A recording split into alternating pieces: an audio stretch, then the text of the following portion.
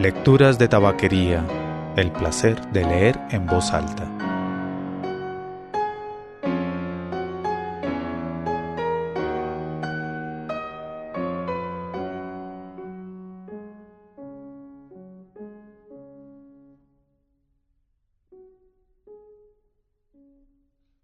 Soy Mauricio Duque Arrubla. Usted escucha Lecturas de tabaquería. La desgracia, por Anton Chejov.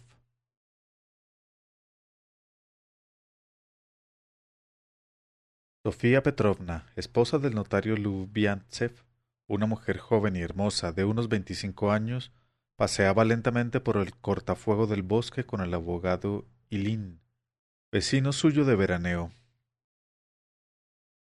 Eran algo más de las 4 de la tarde. Sobre la franja talada se habían condensado unas nubes blancas y esponjosas. Por debajo de ellas aparecían aquí y allá retazos de un cielo intensamente azul. Las nubes permanecían inmóviles, como prendidas en la cima de los altos y viejos pinos. No se movía una hoja, el aire era sofocante. A lo lejos la franja quedaba cortada por el pequeño terraplén de la línea del ferrocarril. En aquella ocasión andaba por allí, vaya a saber por qué, un centinela armado con un fusil. Inmediatamente después del terraplén se veía el blanco edificio de una iglesia de 6 cúpulas, con las planchas del tejado cubiertas de herrumbre. No esperaba encontrarle a usted aquí, decía Sofía Petrovna, mirando al suelo y moviendo con la punta de la sombrilla las hojas del año anterior. Pero ahora estoy contenta de haberle encontrado. Necesito hablar con usted seria y definitivamente. Se lo ruego, Iván Mikhailovich. Si usted realmente me ama y me respeta, ponga fin a sus persecuciones. Me sigue usted como una sombra, siempre me mira con ojos aviesos, me declara su amor, me escribe cartas extrañas, y no sé cuándo va a terminar todo esto. Dígame, ¿a qué puede conducir, Dios mío? Ilín callaba. Sofía Petrovna dio todavía unos pasos y prosiguió. Y este cambio brusco se ha producido en usted en unas 2 o 3 semanas, tras 5 años de conocernos. No le reconozco, Iván Mikhailovich. Sofía Petrovna miró de reojo a su acompañante. Él, entrecerrando los ojos, contemplaba atentamente las esponjosas nubes. La expresión de su rostro era iracunda, encaprichada y distraída, como la del hombre que sufre y al mismo tiempo se ve obligado a escuchar sandeces.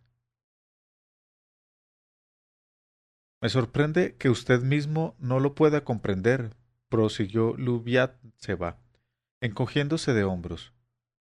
Comprenda que está usted ideando un juego no muy bonito que digamos. Yo estoy casada, amo y respeto a mi marido, tengo una hija. ¿Es posible que para usted todo esto no cuente en absoluto? Además, como viejo amigo mío, conoce usted mi punto de vista sobre la familia, sobre los cimientos de la familia en general. Ilín carraspeó con cierto despecho y suspiró. Los cimientos de la familia, balbuceó. Oh, Dios. Sí, sí, amo a mi marido, le respeto y en cualquier caso estimo la paz familiar. Antes me dejaré matar que ser la causa de la desgracia de Andrei y de su hija. Por el amor de Dios, se lo ruego, Iván Mikhailovich, déjeme en paz. Seamos como antes buenos amigos. Acabe con todos estos suspiros y ayes que no le cuadran. Decidido y zanjado, ni una palabra más sobre el asunto. Hablemos de otra cosa. Sofía Petrovna volvió a lanzar otra mirada de soslayo al rostro de Ilín. Él seguía mirando hacia lo alto, estaba pálido y se mordía, irritado, los trémulos labios. Lubiántseva no comprendía por qué se ponía furioso ni de qué se indignaba, pero su palidez la conmovió. No se enfade, seamos amigos, dijo con ternura. ¿De acuerdo? Aquí tiene mi mano. Ilín tomó con sus 2 manos la manita regordeta de ella y se la llevó despacio a los labios. No soy un colegial, balbuceó. No me seduce en lo más mínimo la amistad con la mujer amada. Basta, basta. Decidido y zanjado, hemos llegado al banco. Sentémonos. A Sofía Petrovna se le llenó el alma de una dulce sensación de tranquilidad. Lo más difícil y vidrioso ya estaba dicho. La dolorosa cuestión estaba ya resuelta y terminada. Ahora ya podía ella respirar sin angustia y mirar a Eileen directamente a la cara. Le miró, y un sentimiento egoísta de superioridad de la mujer amada sobre el enamorado le inundó el alma como una dulce caricia. Le agradaba que aquel hombre fuerte, un verdadero gigantón, de rostro viril y enojado, de gran barba negra, inteligente y culto, y según dicen de talento, se hubiera sentado, obediente, a su lado, y hubiera bajado la cabeza. Permanecieron 2 o 3 minutos sentados en silencio. Todavía no hay nada resuelto ni zanjado, empezó Eileen. Usted me habla como si estuviera leyendo un librito de moral. Amo y respeto a mi marido, los cimientos de la familia. Todo esto lo sé sin usted, y aún puedo decirle más. Le digo con toda sinceridad y honradez que considero mi conducta delictiva e inmoral. ¿Qué más puede pedirse? Pero, ¿a qué decir lo que de todos es sabido? En vez de soltar frases huecas, mejor sería que me explicara qué debo hacer. Ya se lo he dicho, haga un viaje. Ya he salido 5 veces, usted lo sabe muy bien, y las 5 he vuelto a medio camino. Puedo mostrarle los billetes de los trenes directos, los conservo todos. No tengo suficiente voluntad para huir de su lado. Lucho terriblemente. Pero ¿para qué diablos sirvo yo si carezco de temple, si soy débil y apocado? No puedo luchar contra la naturaleza, ¿comprende? No puedo.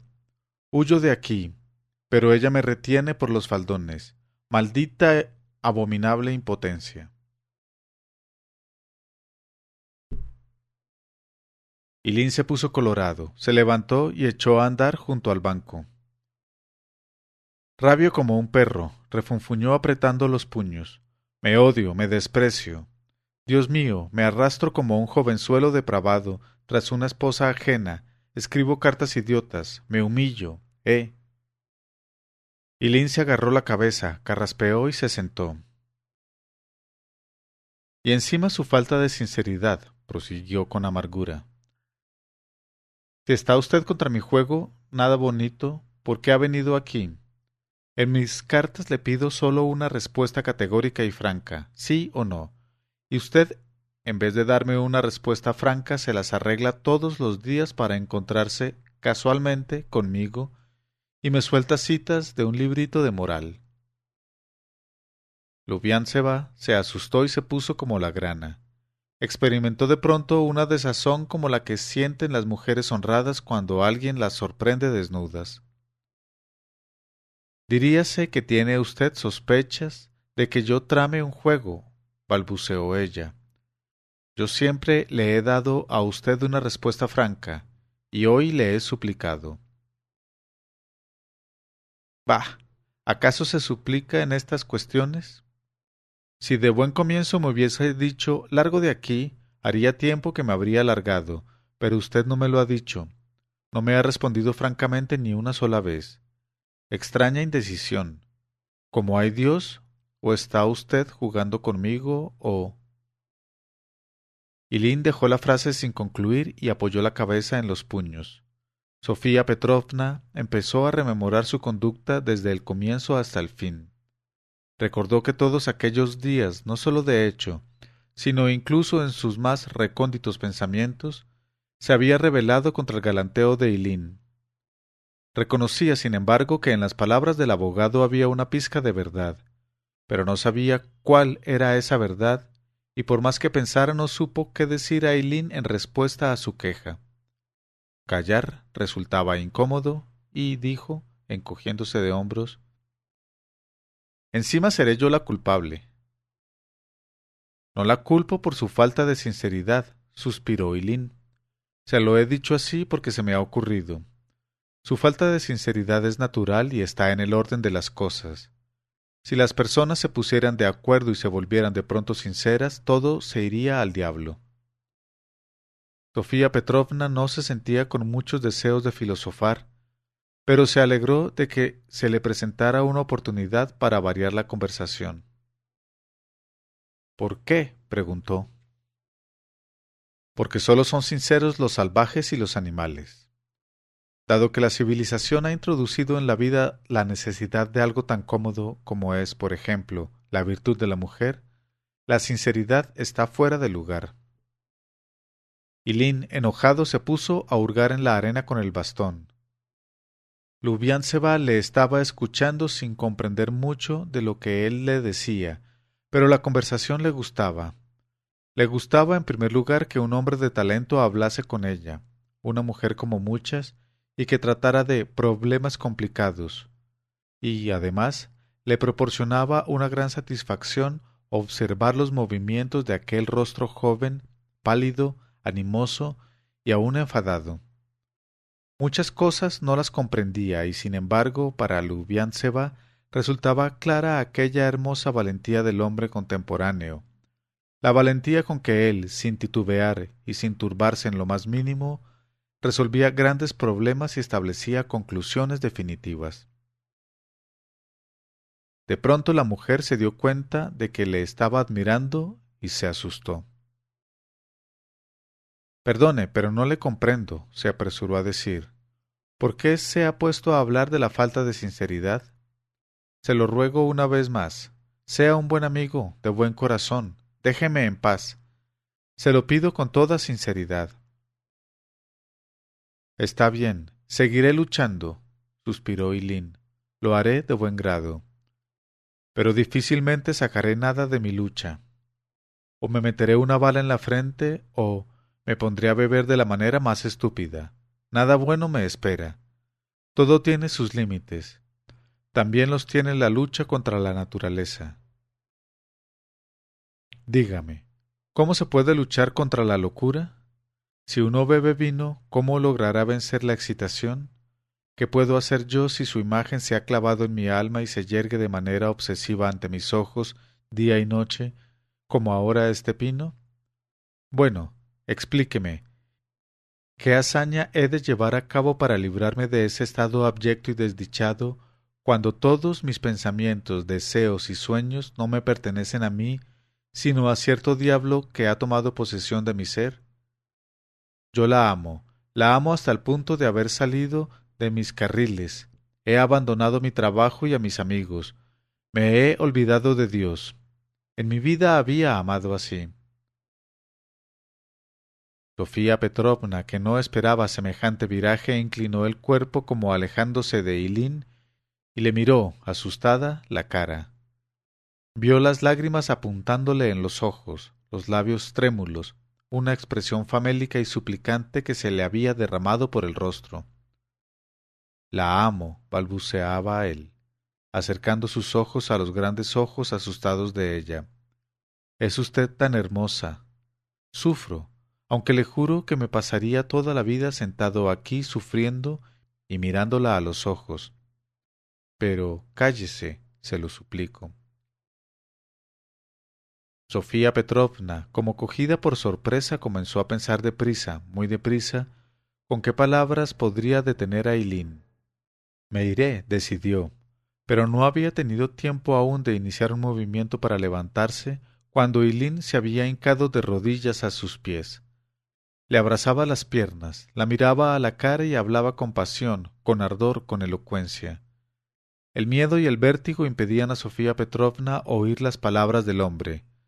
No sabía por qué, en ese momento de peligro, cuando las rodillas se le doblaban agradablemente como en un baño tibio, la mujer buscaba con cierta malignidad viperina un sentido a sus sensaciones. La ponía furiosa que todo su ser, en vez de alzarse con la protesta de la virtud, estuviera colmado de una sensación de impotencia, de pereza y de vacío, como le ocurre al borracho a quien nada le arredra. Sólo en el fondo del alma cierto lejano pedacito se burlaba malignamente como diciendo ¿por qué no te vas? ¿Tiene que ser así, pues? ¿Sí? Buscando un sentido en sí misma, no comprendía por qué no había retirado la mano a la que Eileen se había pegado como una sanguijuela, ni a qué santos se apresuraba ella a mirar al mismo tiempo que Eileen, a derecha e izquierda, por si alguien estuviera observando. Pinos y nubes permanecían inmóviles y miraban severos, a la manera de los viejos preceptores, que ven la travesura pero se comprometen por dinero a no denunciarla a la dirección. El centinela se había quedado plantado como a un poste en el terraplén y, al parecer, miraba hacia el banco. —Que mire —pensó Sofía Petrovna. Pero, escúcheme —articuló ella por fin con acento desesperado—, ¿a qué conducirá todo esto? ¿Qué sucederá después? No lo sé, musitó él, agitando la mano como para librarse de pensamientos desagradables. Se oyó el silbido ronco y temblón de una locomotora. Este sonido frío y ajeno de la vida cotidiana sobresaltó a Lubiántseva. No tengo tiempo, es la hora, dijo ella, levantándose rápidamente. Llega el tren, viene Andrei, ha de cenar. Sofía Petrovna se volvió, con el rostro encendido hacia el terraplén. Primero se arrastró despacio la locomotora, tras ella aparecieron los vagones. No era el tren de cercanías como creía Lubiántseva, sino uno de carga. Los vagones, en largo rosario como los días de la vida humana, se extendieron uno tras otro, sobre el blanco fondo de la iglesia. Parecían no tener fin. Pero he aquí que el tren terminó de pasar y el último vagón, con los faroles y el guardafrenos, desapareció tras el follaje.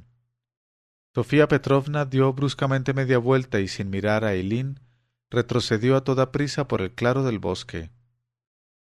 Ya se había dominado. Roja de vergüenza, ofendida no por Eileen, no, sino por su propia falta de carácter, por la desvergüenza con que ella, una mujer virtuosa y honesta, había permitido que un extraño le abrazara las rodillas, no pensaba más que en llegar cuanto antes a su casa de veraneo junto a su familia. El abogado apenas podía seguirla. Al dejar el claro doblando por un estrecho sendero, ella le echó una mirada tan rápida que sólo le vio las rodillas polvorientas y le hizo un signo con la mano para que no la siguiera. Ya en su casa, Sofía Petrovna permaneció unos 5 minutos inmóvil en su habitación, mirando ora la ventana, ora su mesa de escribir. «Infame», se insultaba, «infame». A despecho de sí misma recordaba con todos los detalles, sin ocultar nada, que todos aquellos días se había opuesto a los galanteos de Eileen, pero se había sentido inclinada a ir a su encuentro para tener una explicación con él. Más aún, cuando él se había arrodillado a sus pies, Sofía Petrovna había experimentado un placer insólito. Lo recordaba todo sin compadecerse y, muerta de vergüenza, ganas sentía de darse unas bofetadas. Pobre Andrei, pensaba, procurando imprimir en su rostro una expresión lo más tierna posible al recordar a su marido. Varia, mi pobre niñita, no sabe qué madre tiene. Perdonadme, queridos, os quiero mucho, mucho. Y deseando probarse a sí misma que todavía era una buena esposa y una buena madre, que la corrupción aún no había atacado los cimientos de que había hablado Eileen, Sofía Petrovna corrió a la cocina y se puso a gritarle a la cocinera por no haber preparado aún la mesa para Andrei Ilich. Se esforzaba en imaginarse el aspecto cansado y hambriento del marido, cómo le dirigiría en voz alta palabras de compasión y cómo le serviría con sus propias manos la cena, cosa que nunca hacía. Después fue a buscar a su hija Varia, la levantó en brazos y la abrazó con calor. La pequeña le parecía pesada y fría, pero no quería confesárselo, y se puso a explicarle cuán bueno, honesto y cariñoso era su papá. En cambio, cuando poco después llegó Andrei Ilich, apenas le saludó. La oleada de sentimientos afectados se había desvanecido sin haberle demostrado nada. Sólo la había irritado y enfurecido por su falsedad. Sofía Petrovna estaba sentada junto a la ventana. Sufría, se enojaba. Sólo cuando los golpea la desgracia los hombres pueden comprender cuán difícil es dominar los propios sentimientos y pensamientos. Sofía Petrovna contaba, luego, que se había producido en ella tal revoltijo que le resultaba tan difícil entender algo como contar una bandada de gorriones en vuelo veloz. Al ver, por ejemplo, que no se alegraba de la llegada del marido, que no le gustaba la manera en que él se conducía en la mesa, llegó de súbito a la conclusión de que empezaba a odiarle. Andrei Ilich, decaído por el hambre y la fatiga, atacó el salchichón mientras esperaba que le sirvieran la sopa y lo comió con avidez, masticando ruidosamente y moviendo las sienes. Dios mío, pensaba Sofía Petrovna, yo le amo y lo respeto, pero ¿por qué mastica de manera tan repugnante? En sus pensamientos la confusión no era menor que en sus sentimientos. Lubiánceva, como todas las personas poco experimentadas en la lucha contra los pensamientos desagradables, se aplicaba con todas sus fuerzas a no pensar en su desventura, pero cuanto más celo ponía en su esfuerzo, tanto más nítida aparecía en su mente la imagen de Ailín, el polvo de sus rodillas, las esponjosas nubes, el tren. ¿Por qué he ido hoy? Estúpida de mí, se atormentaba. ¿Es posible que no pueda fiarme de mí misma? El miedo tiene los ojos grandes. Cuando Andrei Ilich terminaba de comer su último plato, ella ya había tomado una firme decisión: contárselo todo al marido y huir del peligro. Andrei, he de hablar contigo seriamente, empezó a decir después de la cena, cuando su marido se quitaba la levita y las botas altas para echarse a descansar. Tú dirás: vayámonos de aquí. ¿A dónde? Es pronto aún para volver a la ciudad. No, hagamos un viaje o algo por el estilo. Un viaje, balbuceó el notario desperezándose. También yo sueño con esto, pero ¿de dónde saco el dinero y a quién confío el bufete? Luego, tras reflexionar un poco, añadió: realmente te aburres. Vete tú de viaje si quieres. Sofía Petrovna estuvo de acuerdo, pero enseguida pensó que Ailín se alegraría de la oportunidad y que haría el viaje con ella, en el mismo tren, en el mismo vagón. Cavilaba y contemplaba a su esposo, ya harto pero aún decaído. Sin saber por qué detuvo su mirada en los pies de él, minúsculos, casi femeninos, enfundados en calcetines a rayas, de cuyas puntas sobresalían unos hilos. Tras la cortina desplegada zumbaba y se daba golpes contra el cristal un abejorro. Sofía Petrovna contemplaba los hilos, escuchaba el zumbido del insecto e imaginaba cómo haría el viaje. Ailín se queda sentado vis a vis, día y noche, sin apartar de ella los ojos, enojado por su impotencia y pálido por dolores del alma.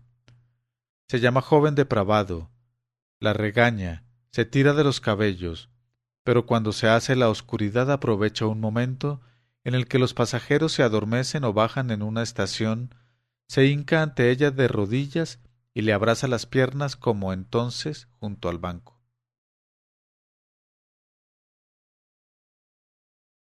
Se dio cuenta de que estaba soñando. Escucha, sola no me voy, dijo ella. Tienes que hacer el viaje conmigo. Sofoshka, deja de fantasear, suspiró Lubiánzev. Hay que ser serio y desear solo lo posible. Me acompañarás cuando te enteres, pensó Sofía Petrovna. Decidida a hacer un viaje a toda costa, se sintió fuera de peligro. Poco a poco se ordenaron sus pensamientos, se puso de buen humor y hasta se permitió pensar en todo. Como quiera que pienses, como quiera que sueñes, es necesario partir. Mientras el marido dormía fue oscureciendo. Sofía Petrovna estaba en el salón tocando el piano.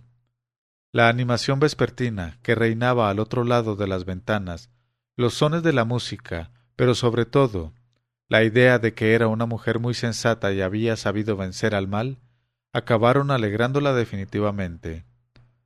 Otras mujeres en su lugar, le decía su conciencia tranquilizada, Con toda probabilidad no habrían resistido, se habrían dejado arrastrar por el torbellino. Ella, en cambio, casi se muere de vergüenza. Había sufrido y ahora escapaba de un peligro que, quizá, ni siquiera existía. La conmovía tanto su virtud y su decisión que hasta se contempló unas 3 veces en el espejo. Cuando ya había oscurecido llegaron las visitas.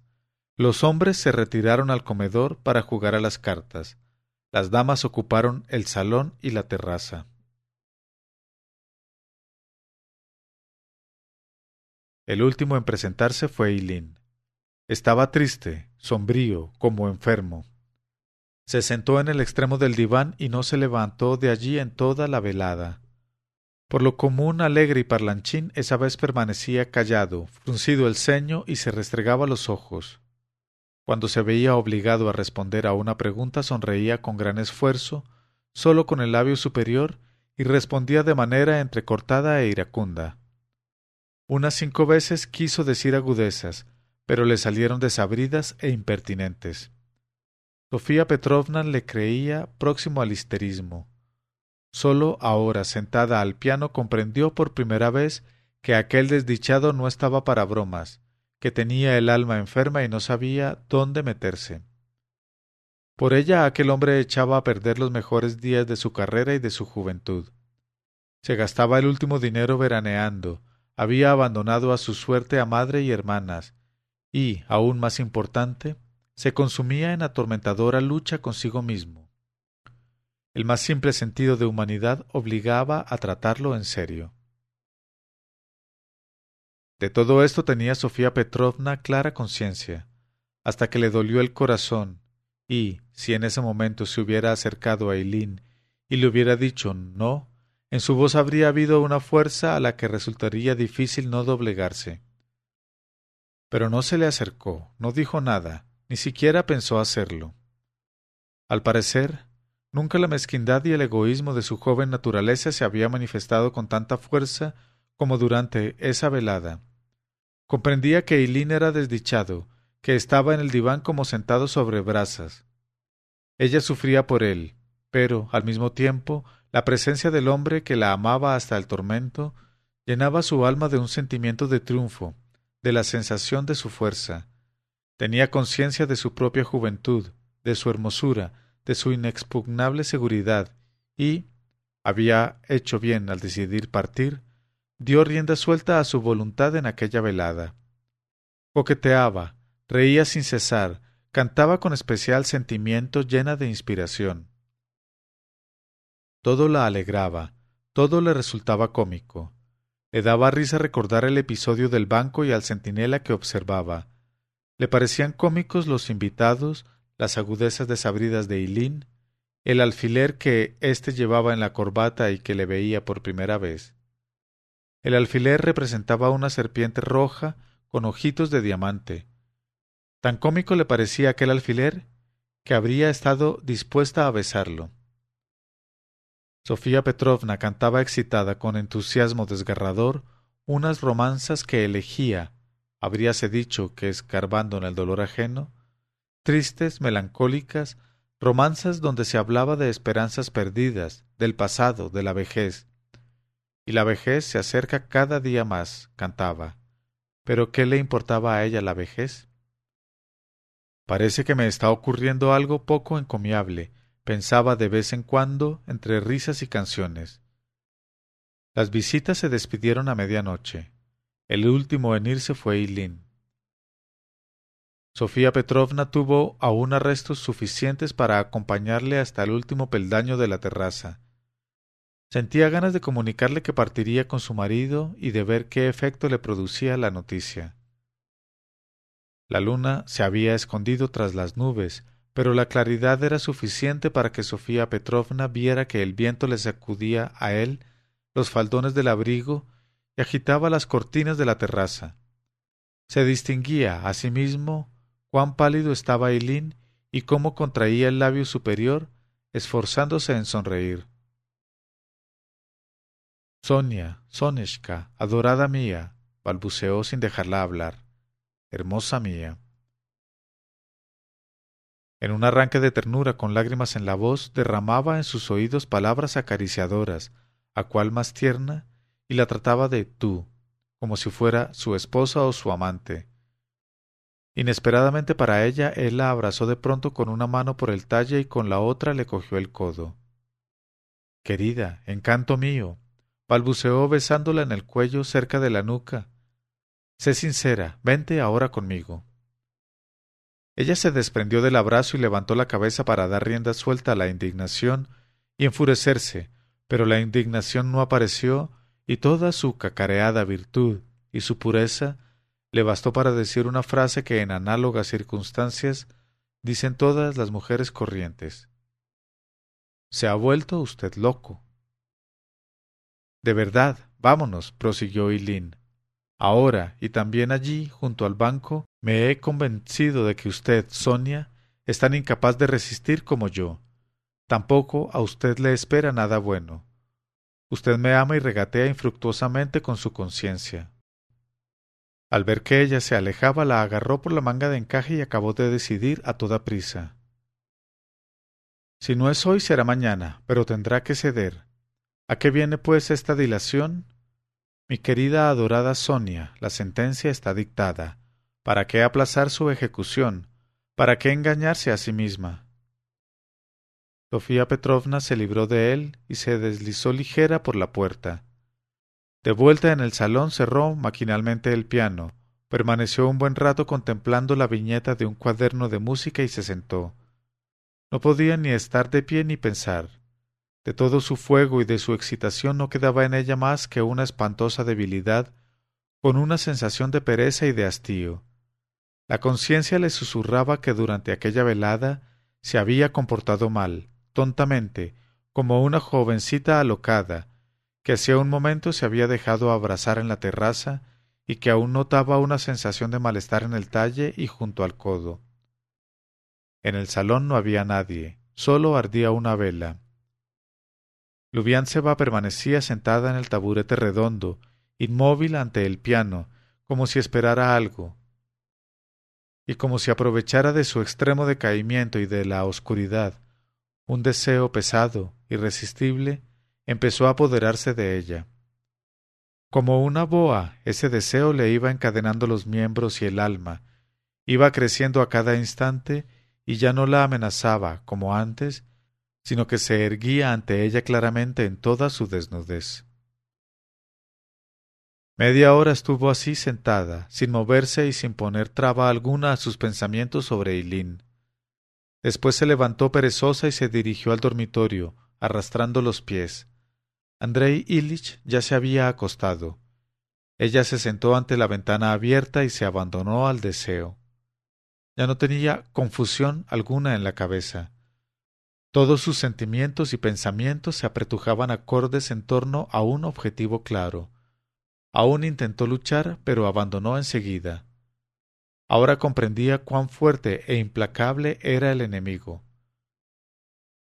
Para luchar contra él se precisaba fuerza y energía, pero el nacimiento, la educación y la vida no le habían dado nada en que apoyarse. Inmoral, infame, se insultaba a sí misma por su impotencia. Así eres tú, ¿eh?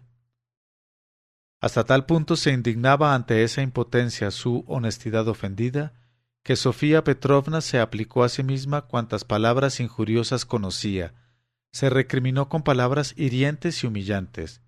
Se decía que nunca había sido honesta, que si no había caído antes era porque no había tenido ocasión, que aquella lucha suya de todo el día no había sido más que una diversión y una comedia. Admitamos que he luchado, pensaba, pero ¿qué lucha es esta? También las que se venden luchan antes de venderse, pero a pesar de todo se venden. Bonita lucha. En un día se ha cortado como la leche, en un día. Se convenció también de que no era el sentimiento lo que la arrastraba fuera de la casa, ni era la personalidad de Eileen, sino la curiosidad por las sensaciones que la esperaban.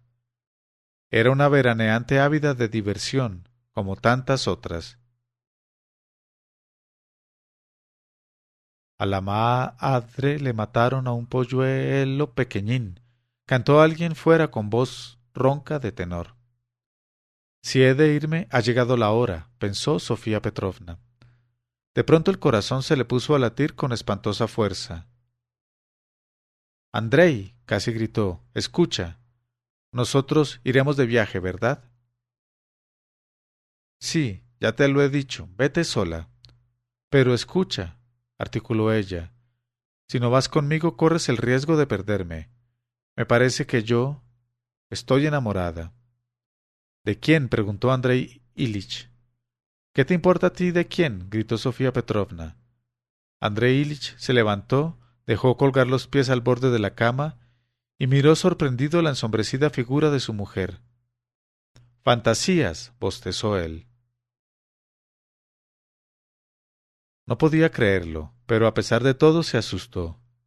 Después de haber reflexionado un poco y de haber hecho algunas preguntas intrascendentes a su mujer,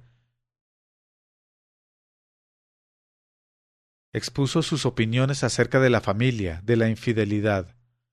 Habló sin poner en ello el alma unos 10 minutos y se acostó. Su sermón no tuvo éxito.